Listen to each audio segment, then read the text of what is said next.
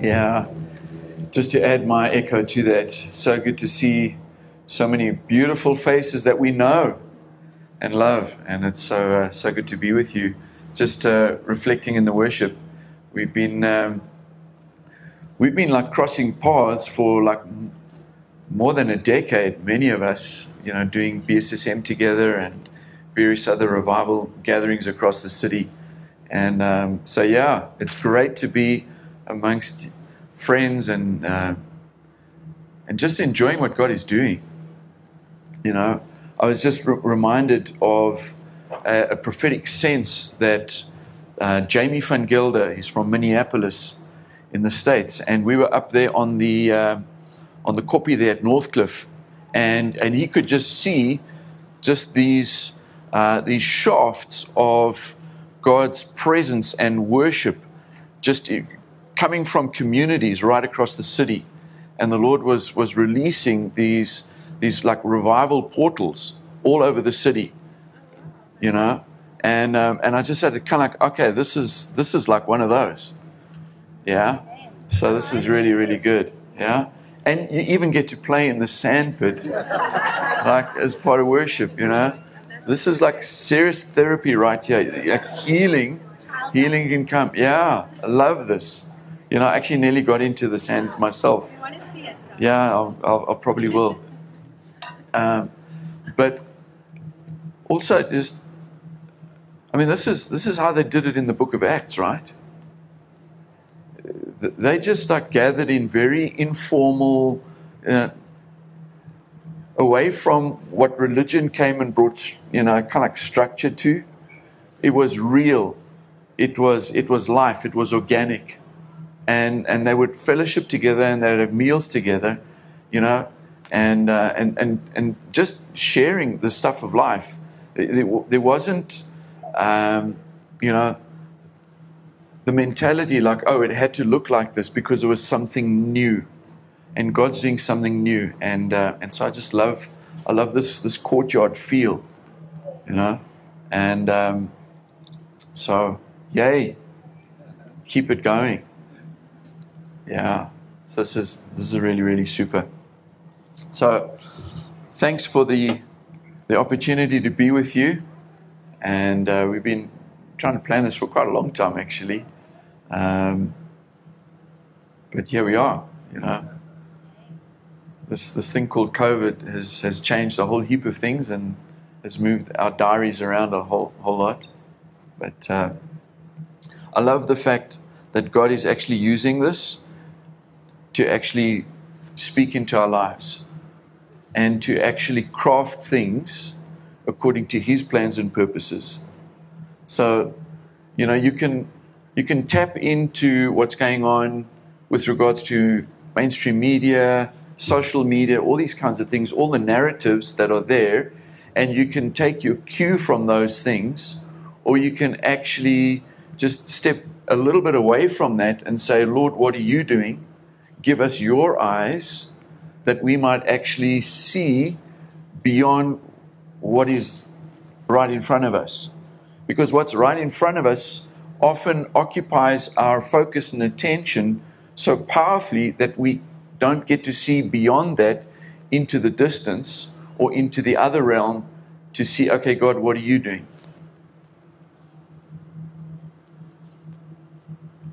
So this time and this season has caused us all to stop and to think about how we're living our lives.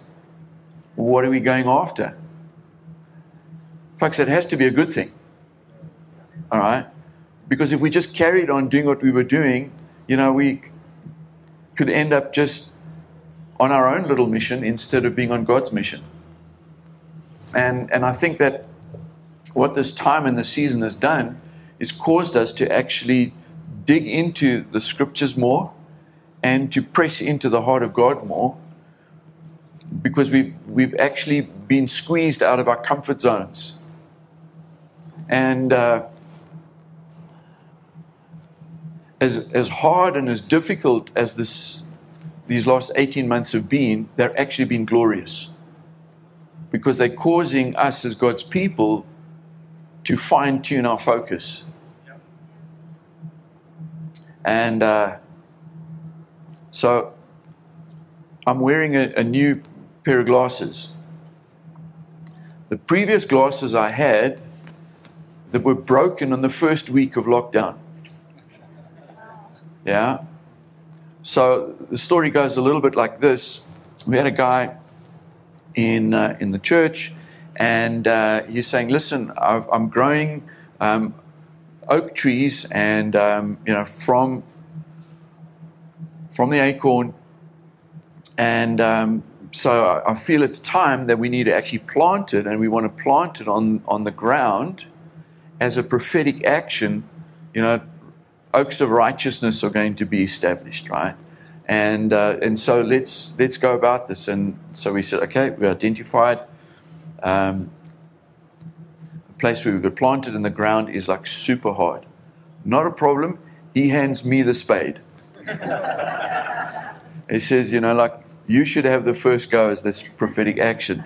And so we're just getting used to this whole mask thing, We're all pretending we're doctors. So we all walk around with masks on. It's our disguise, right? Because we're healers. But anyway, so my glasses, didn't quite fit with this thing. And so I took my glasses off and I put them in my top pocket. And as I bend down to dig into this soil that is like rock hard, and I really got to put some effort into this thing, my glasses fall out my top pocket right into the path of where the spade is coming down with great gusto, and my glasses just shatter. But here I have, in a sense, it almost feels like the close of that season. Doesn't it feel like that? I mean, I know that they haven't officially called it all over, but we can feel things are different, right? Okay, we can feel like something has shifted and changed. This spring, we're springing forward. We can feel it in the spiritual. We can sense something in the natural as well. We can feel like that oppression is lifted off us. Okay.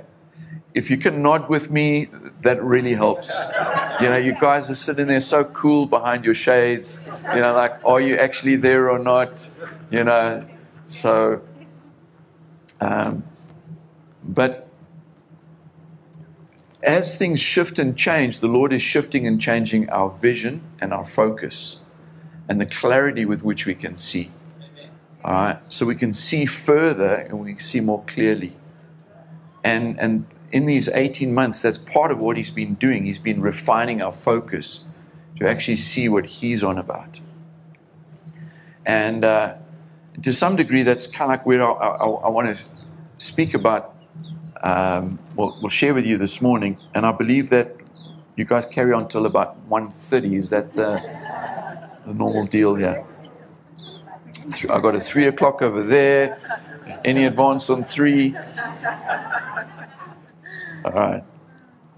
When you started speaking about the bones, it's kind of like, yes, I'm on track. Yay. So I think God's up to something here.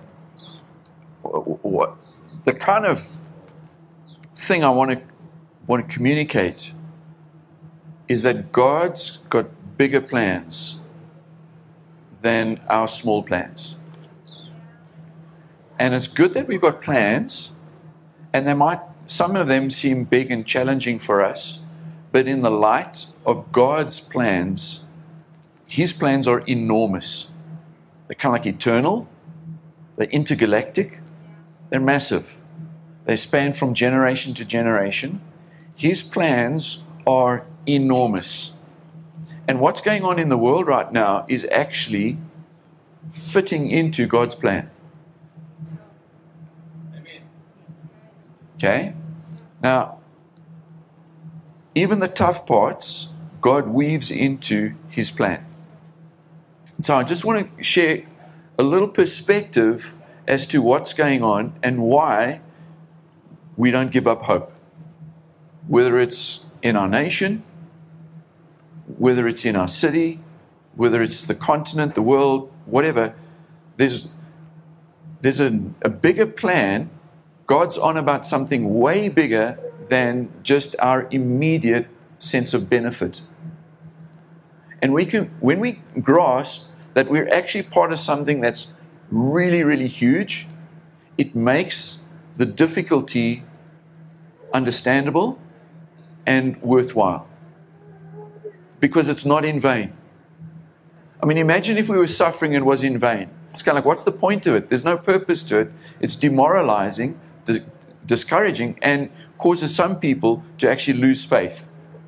But when we actually recognize that God is working in all of the world to bring about His plan, and even besides at that massive level, He's actually causing things to change. He's shaping things on the inside of me while I'm going through this stuff.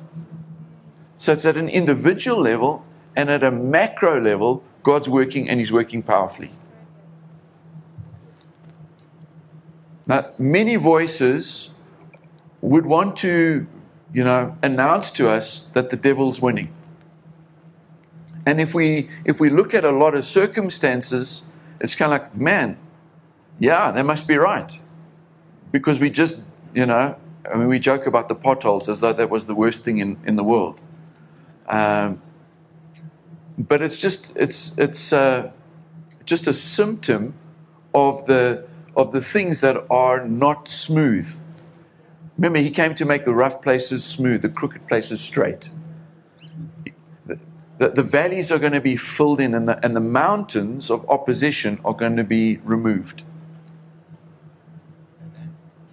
Okay? And so there's something that's inside of us that gets upset when there's a pothole. I believe it's something righteous. Well, that's what I tell myself. Because it shouldn't be this way. All right? Because we've come to bring order. Why? We're made in His image. God the Father, and God the Son, and God the Holy Spirit. And God the Holy Spirit was hovering over the earth when it was chaos, so that He might bring order. That's what He does. And what He does flows from His nature, His character, who He is. He brings order.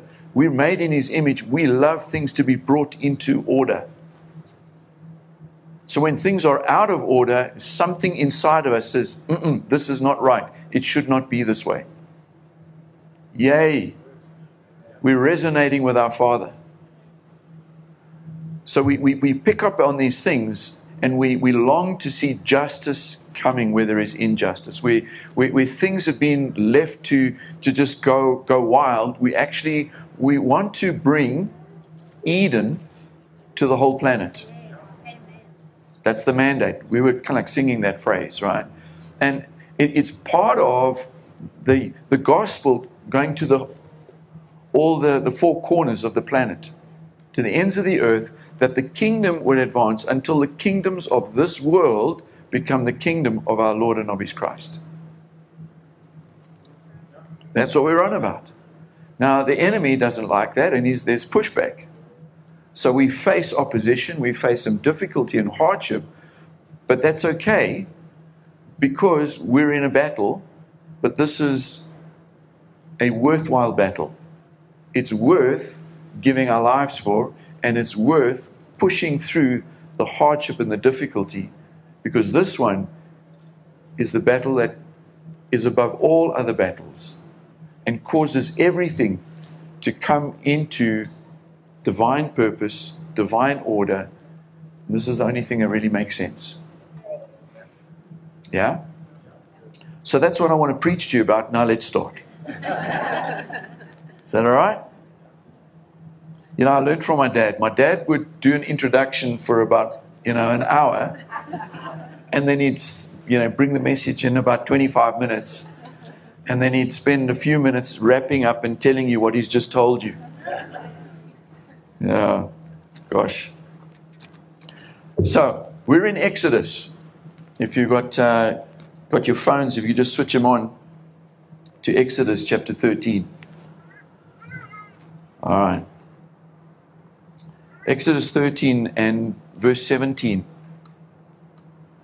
So this is after God has shown himself like so powerful. There's been the showdown between God and Pharaoh, and of course all of Pharaoh's the counselors and the astrologers and the wise guys and all the guys involved in false worship, idolatry, all that kind of stuff, the demonic realm. Yeah? I mean, they did some pretty crazy stuff. They mimicked, through demonic power, many of the miracles. Come on, think about that. Yeah? So these guys were tapping into the spiritual realm, but the dark side. Massive showdown. Passover takes place. Pharaoh is kind of, okay, now we're beaten. Okay, you guys can go. Exodus 13 and verse 17. When Pharaoh let the people go, God did not lead them on the road through the Philistine country, though that was shorter. Come on, we're all looking for a shortcut. Oh, my goodness. Yeah, sometimes God actually doesn't want us to take the shortcut. It's a word for somebody. For God said, if they face war, they might change their minds and return to Egypt. I mean, that's a ridiculous thought right there. Hey, let's go back to slavery. Let's go back to lockdown. All right.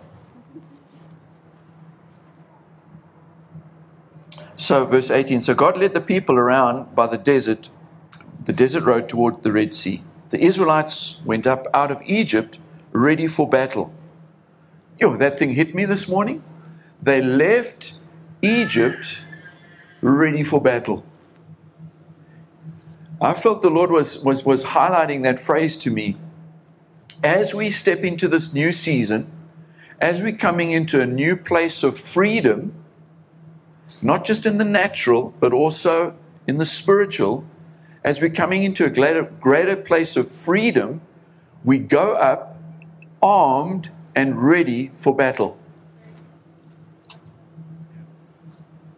Now, most of us, when we step into freedom, it's kind of like, whoo, chill out, bring out the lilos, let's relax. No, when they started stepping into freedom, they got ready for battle.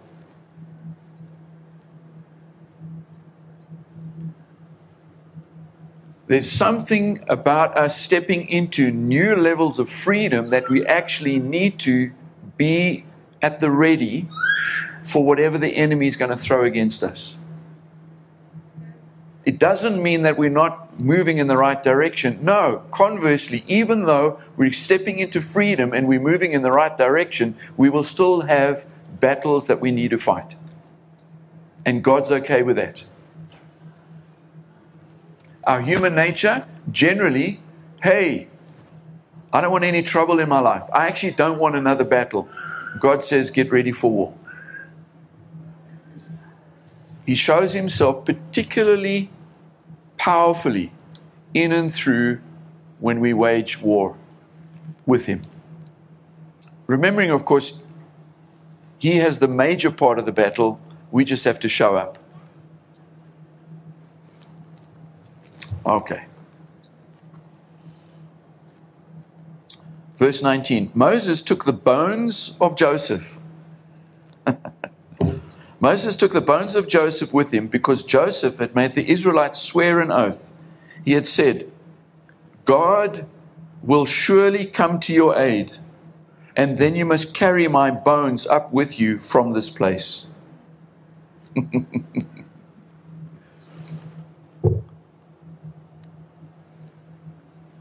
Joseph was prophesying for 400 years. God will come to your aid. How did he do that? We're going to read a couple of scriptures in a moment. But there were indications. There was a prophetic action that was speaking to the people of God that the promise of God was still to be fully realized. God will surely come to your aid. Doesn't matter when you're feeling the crack of the whip of the Egyptian slave master on your back as you're making bricks without straw. This is impossible. And we've still got to meet the quota. We're completely overwhelmed, if you like, by oppression. And in the middle of that, the prophetic word comes. God will surely come to your aid. What you're facing is not the end of the story. There is a different ending. We just haven't got to it yet. It's going to take a while, but we're going to get there. But as we're moving through this, don't give up hope. Don't give up focus. God is going to come through for us, and He's going to do so in a powerful way. Verse 20, after leaving Sukkoth, they camped at Etham on the edge of the desert. By day the Lord went ahead of them in a pillar of cloud to guide them on their way, and by night in a pillar of fire to give them light, so that they could travel by day or night. Neither the pillar of cloud by day nor the pillar of fire by night left its place in front of the people.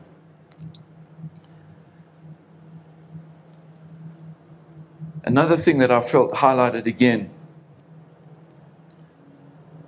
this pillar of cloud by day and the pillar of fire by night wasn't just in terms of their protection and their covering. It's like, they had this supernatural aircon system that traveled with them. It was a mobile aircon unit. The cloud shielded them from being singed, burnt up in the desert. By day, it's just like, wow, we're always in this kind of cool place. We might be in the desert, but this is amazing. We actually don't get burnt up. And by night, deserts are freezing cold at night. Super dark. But here they have light and they have heat from this pillar of fire. But it says there, so that they could travel by day or night. Kind of like I hadn't really noticed that before. It's kind of like, travel by day and then we can just chill out at night. But actually, they could go further because God was enabling them supernaturally to move forward, to keep on their journey. His presence wasn't just like, oh, nice, warm, fuzzy feelings. It wasn't just like, hey, so we can be comfortable. It's so that they could actually get somewhere, that they could journey, they could travel, day or night. That's pretty amazing.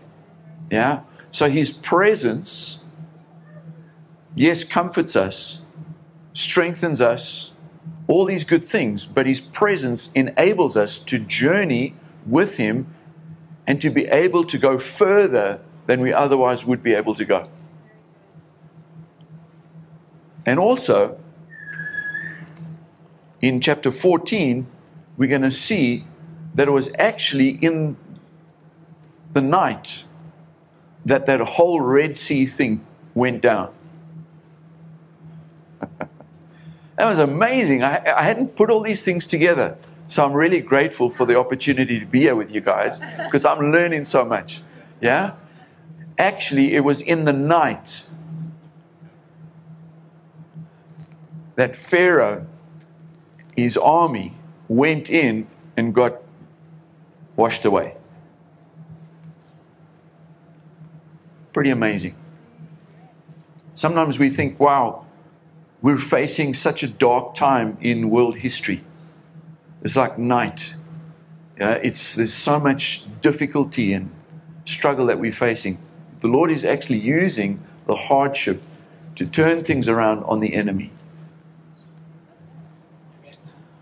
So, in the start of chapter 14, then the Lord said to Moses, tell the Israelites to turn back and encamp near Pi Hahiroth, between Migdol and the sea.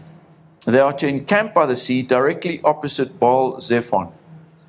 Baal Zephon is Baal of the north, or of the North Mountain. So that God was actually setting up a showdown, not just with the Egyptians, but also with the Canaanites.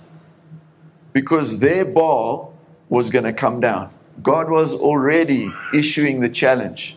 He's saying, I'm going to sort out the Egyptians, and I'm already putting the Canaanite gods on notice. I'm coming for you. That's amazing. So much that God was doing in this whole story here. Verse 3, Pharaoh will think the Israelites are wandering around the land in confusion, hemmed in by the desert. Hemmed in by the desert. Has anyone felt hemmed in during isolation? Pharaoh will think God's people are wandering around in confusion, hemmed in with isolation. Come on. The church has not been going backwards in this season. The church has been moving forwards. The enemy has thought, you know what? This is a way I can actually get at God's people. Come on, remember, big picture, God's big plan. It's all about the king and his kingdom. And it's all about everything being subject, being crushed, being put under God's feet. And Romans tells us, under our feet. Because we're in Christ, even as all of his enemies are going to be under Christ's feet, because we're in Christ, they're also going to be under our feet.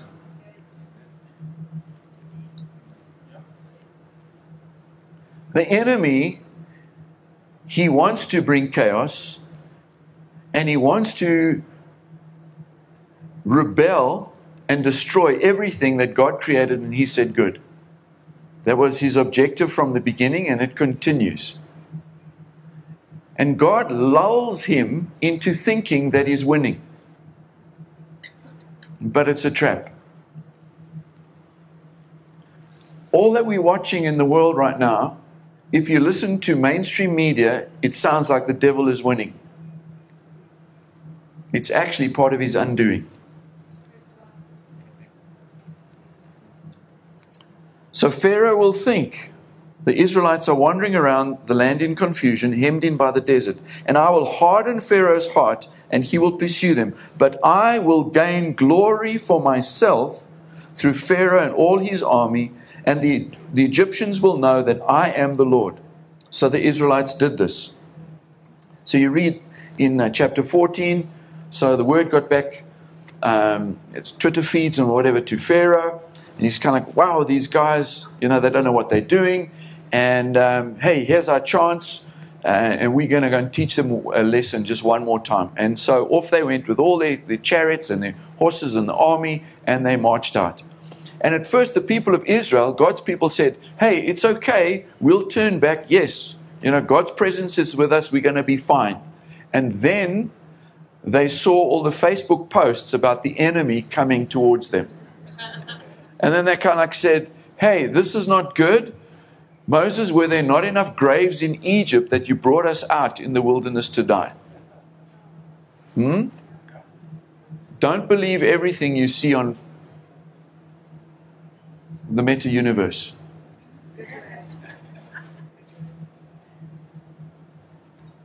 Don't believe everything that mainstream is trying to feed us.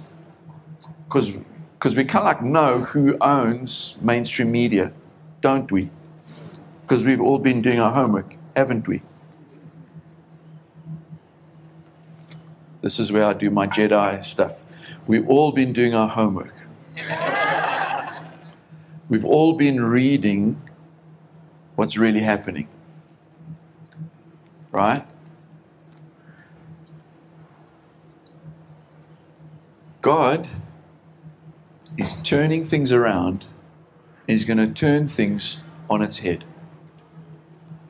Do not buy into fear. Come on, that's been the battle. It's been the whole battle of the last 18 months is fear. Fear has been the thing that's actually dominated and crippled people, countries, nations, economies, families. I mean, we're still people who are so bound by fear they won't even leave their home after 18 months. What's keeping them there? It's fear. The big battle has actually been one of fear.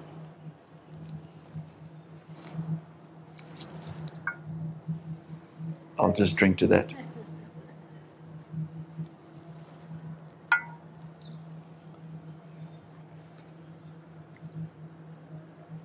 So God says to Moses, okay, let's sort this out. Moses says to the people, stand, you're going to see the deliverance of God. The presence of God, that cloud, pillar of fire by night, cloud by day, God's presence now comes between the people of God and the enemies. The wind blows, the Ruach of God, all night opens up a way where there was no way. Not just that, hey, there's no more water, actually dry ground. It's phenomenal. In one night, blows the water and creates dry ground. And they go through. They're in the last watches of the night and they go through. Now these guys are on the other side. The cloud lifts. The interesting thing about that cloud was it caused one side to release light and the other side to release darkness, to confuse the enemy. The enemy thought he was so powerful, he was actually going to wipe out God's people. God had another plan. His presence releases light for his people. Are you getting this? If we're in his presence is going to cause us to see things in the context of light. Whereas the enemy's in that same environment and all they see is darkness. So of course they're not going to see the same things we see. Of course they're going to call it differently. Who are we listening to? What's the Spirit saying to us? What are we seeing in and through the Spirit? Let's go with that. All right?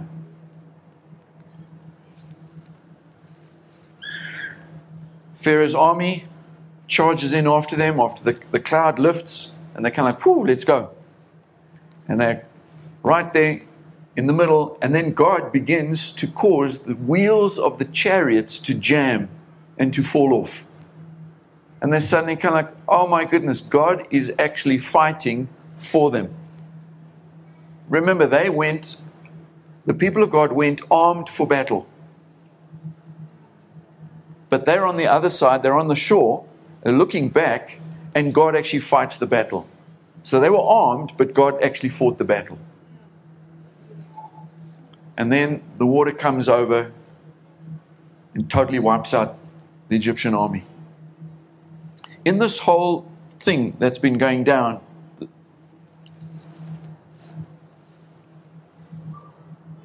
they're taking Joseph's bones with them. Interesting that they would squeeze that in the narrative. I mean, of all the things to talk about, I mean, there was massive things that were going down in that whole Exodus journey, that they specifically draw our attention to the fact that they took Joseph's bones with them. What was the big deal about Joseph's bones? Why did they get into Egypt in the first place? It's all Joseph. They went there into Egypt because Joseph was there. You know your Bible. So you know that there was Abram, and then Isaac, and then Jacob. Jacob was one of those guys who had 2 Facebook profiles. So you're not sure which one. Sometimes known as Israel, sometimes known as Jacob. It's actually the same dude. All right? And Jacob has 12 sons. One of them is Joseph. He's the favorite, and he identifies with the Rainbow Nation, and he's got this amazing special coat.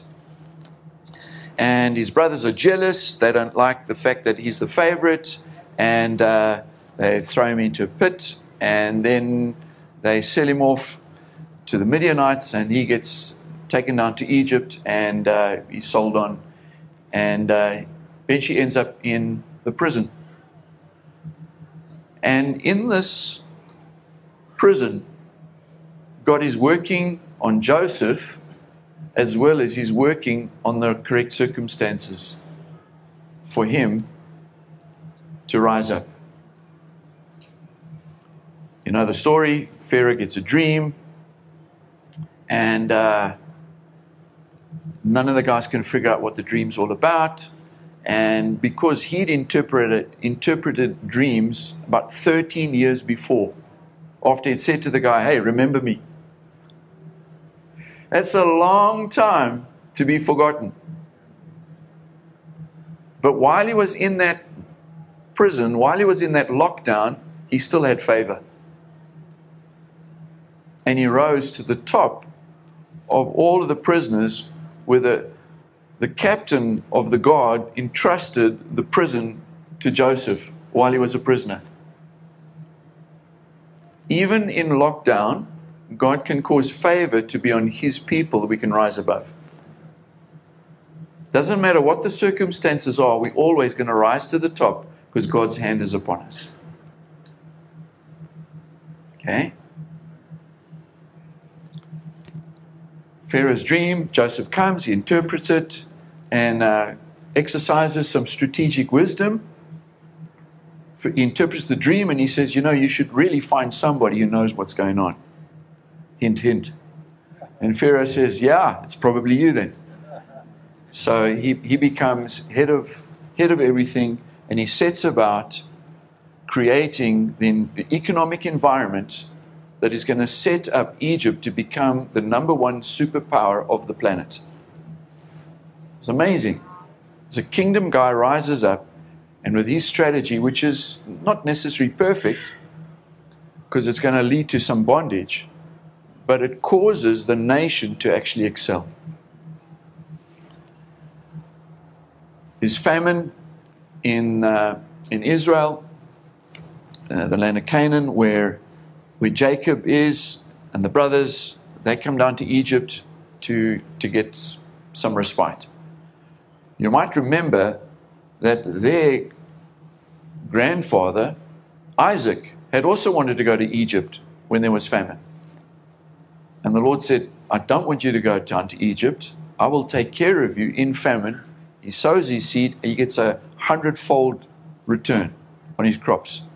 Again, we can be in the wrong place, according to what the world says, and God can cause favor to be upon us. We need to be obedient to where he wants us to be, and we will thrive even if the circumstances around us are negative. So you're listening to what God wants us to do. So Joseph finds himself in Egypt, bring the whole clan much later, that whole thing. And as Isaac blessed Jacob, and Jacob blessed Joseph, now Joseph, when he's about to depart, he says to his brothers, there will come a time when surely God will come to your aid. Therefore, promise me that you will take my bones when you go to the land that God has promised. How can he say this? Well, he's basing it on a couple of things. He's basing it on Genesis chapter 15, where God makes this covenant with his great-grandfather, Abram. where God says, it's the time when the fire went between all the cut animals, cutting the covenant there. And he says, in 400 years, I will bring you back. This is even before they've gone into Egypt in the first place. The promise is, I'll bring you back to this land. So there's going to be some difficulty. There's going to be some hardship. Can I just read that to you quickly? Let's get to the right passage of scripture here. Genesis 15 verse 13. Then the Lord said to him, know for certain that for 400 years your descendants will be strangers in a country not their own, and that they will be enslaved and mistreated there. But I will punish the nation they serve as slaves, and afterward they will come out with great possessions. You, however, will go to your ancestors in peace and be buried at a good old age. In the 4th generation, your descendants will come back here, for the sin of the Amorites has not yet reached its full measure.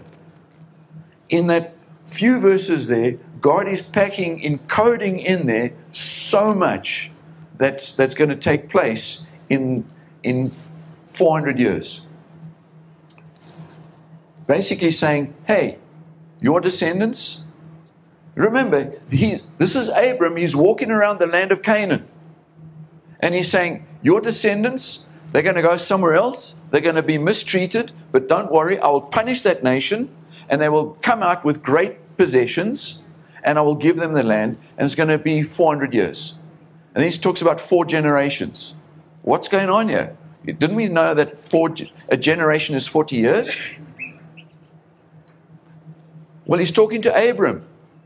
A generation was from one father to the son.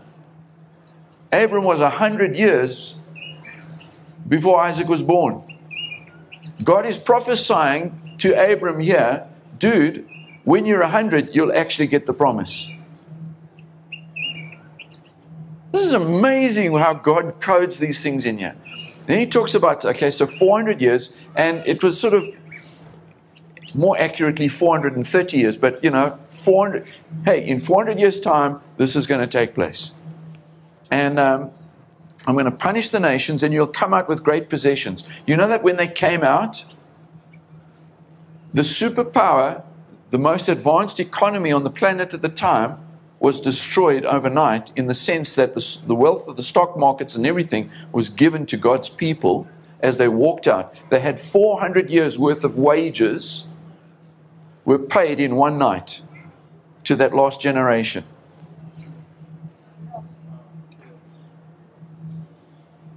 God owes no one anything. He always pays. So they go out with all the possessions, and the army then gets completely wiped out as well. Who are the ones enforcing slavery? Who are the ones watching over the Hebrew slaves? It was the army.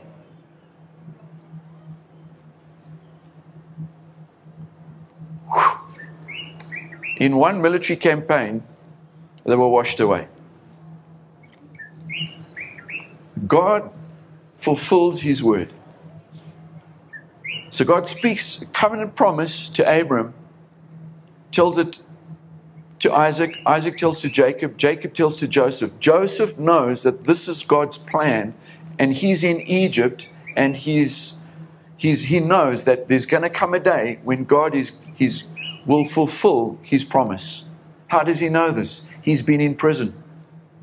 He knew that God was going to come through for him. Why? Because he had dreams when he was a kid that he would rise up. And he knew that God was going to come through. Even if it's delayed, God's going to come through. What's the point? You have had prophetic words of promise over your lives.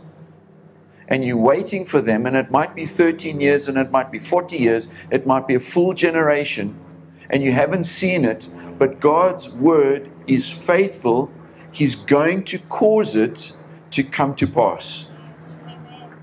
God will surely bring deliverance. He will surely do this thing. And so Joseph releases a prophetic declaration. My own testimony, I have seen God deliver me out of an impossible situation. I know I've been in prison and I've come out to the highest thing. Guys, even if you're in prison, you will come out to the highest place. You will go from nothing to something. From having zero to having everything at your disposal. It's phenomenal. So this prophetic declaration isn't coming from, I think this may or may not happen. No, he's experienced it himself. And so he releases a prophetic declaration to the people of God. God, he will surely do this. You can rely on this. He's going to do this. Why? Because he's pre-announced it long before I heard about this. Generations before he announced this. And I've experienced it in my life. God is true to his word. Therefore, in subsequent generations, you can know that God's plan will come about. So where we are right now, we're somewhere in the middle of these generations. We've had generations before us who've had prophetic words. Words about revival starting at the tip of the continent and sweeping through all of Africa. Come on, we've all heard those words, yes? Have we seen them? No. What does that mean? God's word is still yet to be fulfilled. But surely God's will and his word will be accomplished. Don't give up now. In fact, put my bones on the mantelpiece so that when your grandchildren ask, what are those bones doing in the lounge? Can we play with them, or what's the story? It's meant to be a prophetic sign. It's meant to be declaring. Those bones are meant to be saying from generation to generation, God will surely come through. And when he does, these bones are going on a journey. We've got places to go. We've got things to do. We've got battles to fight. We've got territory to take. We've got a land flowing with milk and honey. We've got the sweet things that God has in store for us. We've got those things waiting in our future. And as difficult as it might be now, this is not the end of the story. Why? Because this story that we're in, yes, it's very deep and personal for us right now, but remember, this actually fits into a much bigger, eternal plan. So our struggles are not in vain. Even though we're facing some hardship, actually, God is going to gain great glory for himself.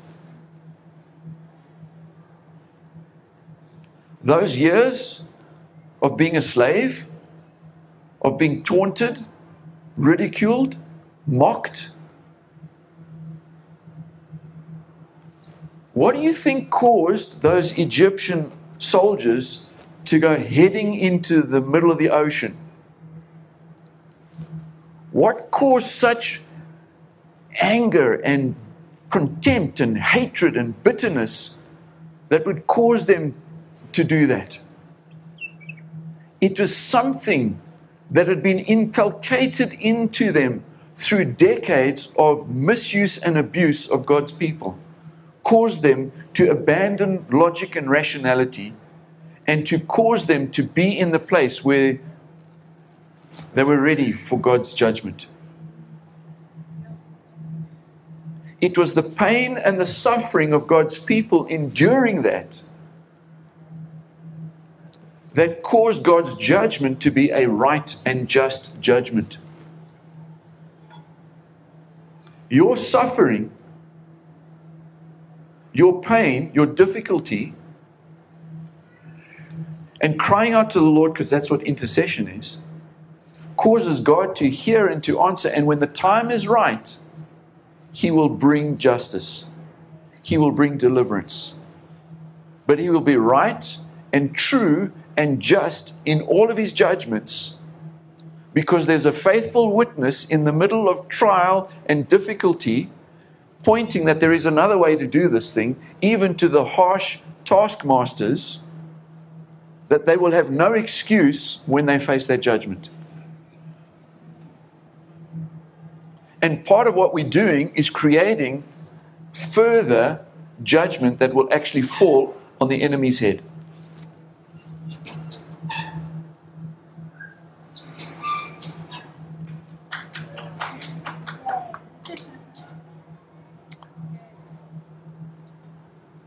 There's a big picture.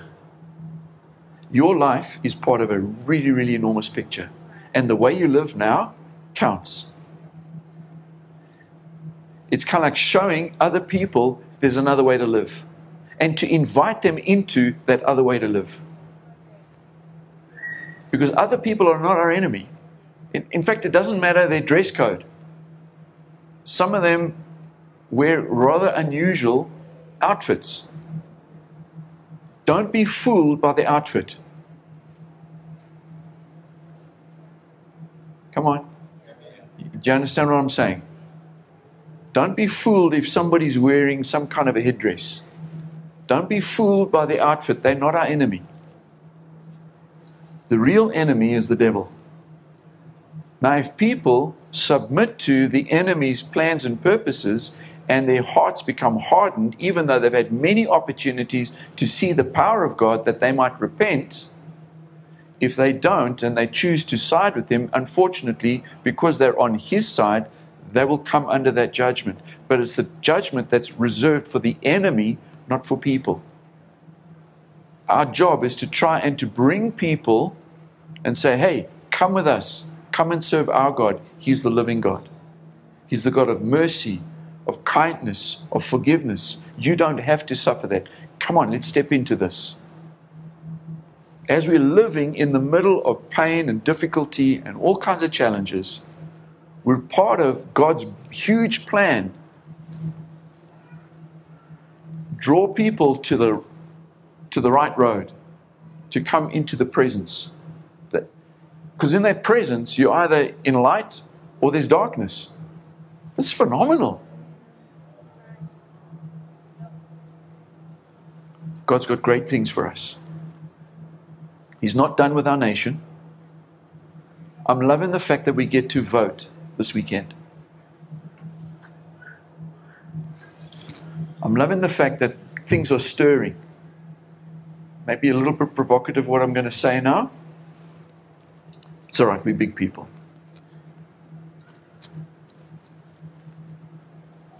Nelson was in hard lockdown for 27 years. Came into freedom.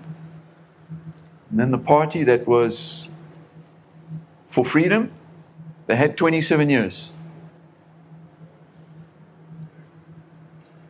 They've had their 27 years, 1 year for every year that Nelson was in jail.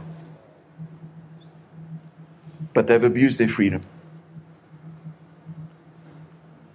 I suspect it's time for change. Remember, it's not about political parties. In fact, it actually doesn't matter who's in power. Are we living right? This Tuesday actually doesn't matter. Because it's the day after elections. Doesn't matter. We're still going to live for the King, regardless of who's in power. Our hope and our trust is not in horses and chariots and politicians. Our hope is in the Lord. So we live right regardless of who's doing whatever. But we're asking, Lord, raise up Josephs. People who would administer things, even on behalf of another kingdom. But let's bring some change. All right. That's probably enough.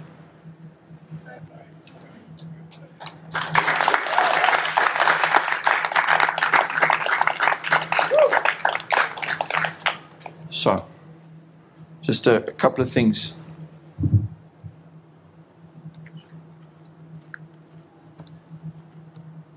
So you've got to follow the cloud. You've got to move with it. I think it's very prophetic, actually. This Rob said you've got to keep moving around, because Shade moves. I kind of thought, this is really prophetic what you guys are doing here. Just love this environment. It's kind of like,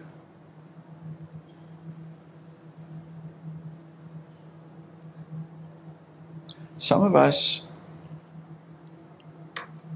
we want to move around wherever it's comfortable and it's easy. And we don't like challenge and we don't like hardship. But if we understand that it's not about our personal comfort, but it's actually about a generational thing. Your role in Joyburg is far bigger than your comfort. It's about being a generational witness to the King and his kingdom. I got people phoning me from Australia, just by way of example. It's kind of like, it is so bad in Australia, we're coming back. I had a mom talk to me some months ago about her children that are in Australia and they're doing extremely well in terms of finance and business and whatever. But they're kind of like, we actually can't take this. This is months ago already. They said, nah, where this direction of this place is going, this is not lekker. Somebody else, they're just about to qualify for citizenship. They say, we actually don't know we can take it anymore. And in fact, we thought we were doing this for the kids, but this is not really a gift for the kids because we're actually not going to give them something that's good. What's my point? My point is, everywhere on the planet, there's difficulty and there's challenge. So, just leaving Joyburg does not necessarily mean you're going to move away from difficulty and challenge. But most of us, we think the grass is greener on the other side. Just we weren't there, at the close of play when actually they were spreading the fertilizer. And you know where fertilizer comes from. So we just thought, wow, that's amazing. Okay, every place has got its problems. God has got us here for a reason, for a purpose, and even in the hardship and the difficulty, we're about intergalactic plans, eternal plans. Now, if God says, pack up from this land and go to another one, like he said to Abram, okay, that's fine. Happy. Make sure that you're where God wants you to be. Acts 17, he has ordained our times and our places, that everyone under heaven should seek God and should find him. The point is finding God. And if the hardship and difficulty of this land causes you to seek after God, then stay in this place. And if the hardship and difficulty of doing business in your environment causes you to seek God, stay in that business. Because we need people of light and integrity in every sphere of life. Because the kingdom is about Monday to Saturday more than it is about Sunday. So I just want to pray for all the business folk here. Anybody got anything to do with money in this place? You use it, you spend it, anybody use money at all? Okay. So Lord, we just thank you that your hand is upon us, you're watching over us. And even when we feel like we're suffering hardship, we're being done in, like our boss is treating us like a slave, that actually payday is coming. And 400 years worth of slave wages are going to be paid in one night. Thank you, Lord, that there is recovery, there is restitution, there is restoration. Thank you, Lord, that where people have felt like they've been overlooked, they're in prison, that you're going to cause people to rise up into places of authority, of responsibility, that we would bring strategy that would change a nation. I thank you, Lord, for the people that are gathered here today, that you've got plans and purposes for this portal, this place, this fountain, this place of revival, not just to revive us, but that we might be a place where others might come and be refreshed and be renewed and be revived. We thank you, Lord, that the bones prophesy that God will surely come through. Thank you, Lord, for businesses that are surely going to come through. That if one door closes, Lord, you will open another one. So we say, thank you, Lord, that even out of the ashes of bankruptcy, new things will emerge, and there's going to be an acceleration and an elevation. So we say, thank you, Lord. We declare these things.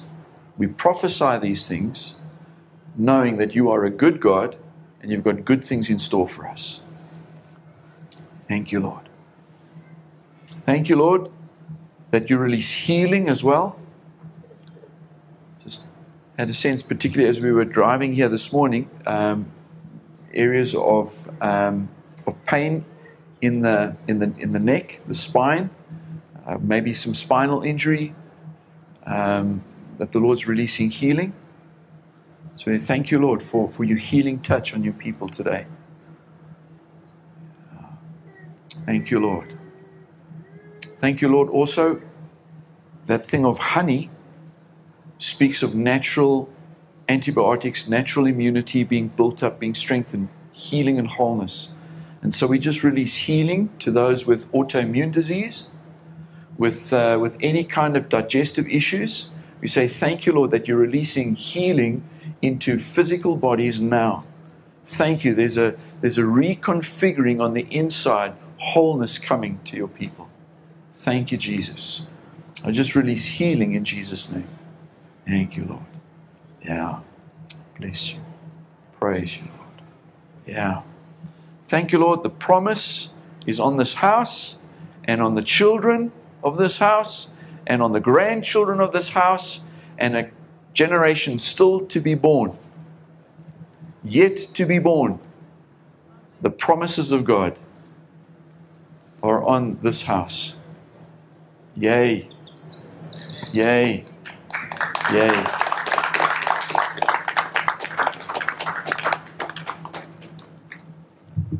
Thanks, John. Just 1 second. Isn't it amazing, just an apostolic gift? For me, one of the things of the apostolic is it gives the blueprint of what the Lord's doing in the earth, and to build on that. And it just feels like this morning that there's been a reshifting of how you've seen things being played out over the last 2 years. Who of you have felt that? It's just, we've been speaking about coming out of hiding, about being fruitful in that. There's been a measure of what we've been preaching in. But just an apostolic voice coming in and just bringing clarity to that in terms of what the plans of the Father is for this country and for us and for the nation, right? Yeah. So I just felt in response to what John said, just to pray for us one more time, please, Yeah. John. I feel like there's been a reshift in many people's perspective, and there's been speaking for healing into businesses, and I just felt like it needed just a response. So if you've identified with and that's spoken to, and you feel like there's been a shift in this moment of what John's been speaking to in any way, don't you want to just stand now? And I just want John to pray for us one more time, just in your sense of like, I'm responding to that, for him just to seal that there would be, I don't know, if there's any further chains that need to be broken. Just like, I almost felt like there was a sense of chains finally hitting the ground and smashing and being completely free. And so, just for those of you that are standing, John, would you mind just praying that sure. there would just be a sealing of that perspective change for businesses, for healing, for generational thinking of the church, for your family, for this house. I just feel like there needs to be a sealing moment of that. Yeah. Okay. So the thing I've sensed to pray right now is to break off any thoughts that you identify as a victim,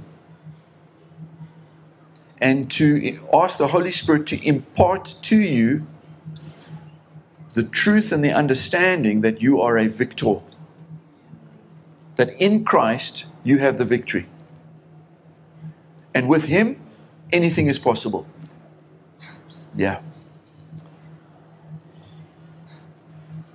So Holy Spirit, we present ourselves before you.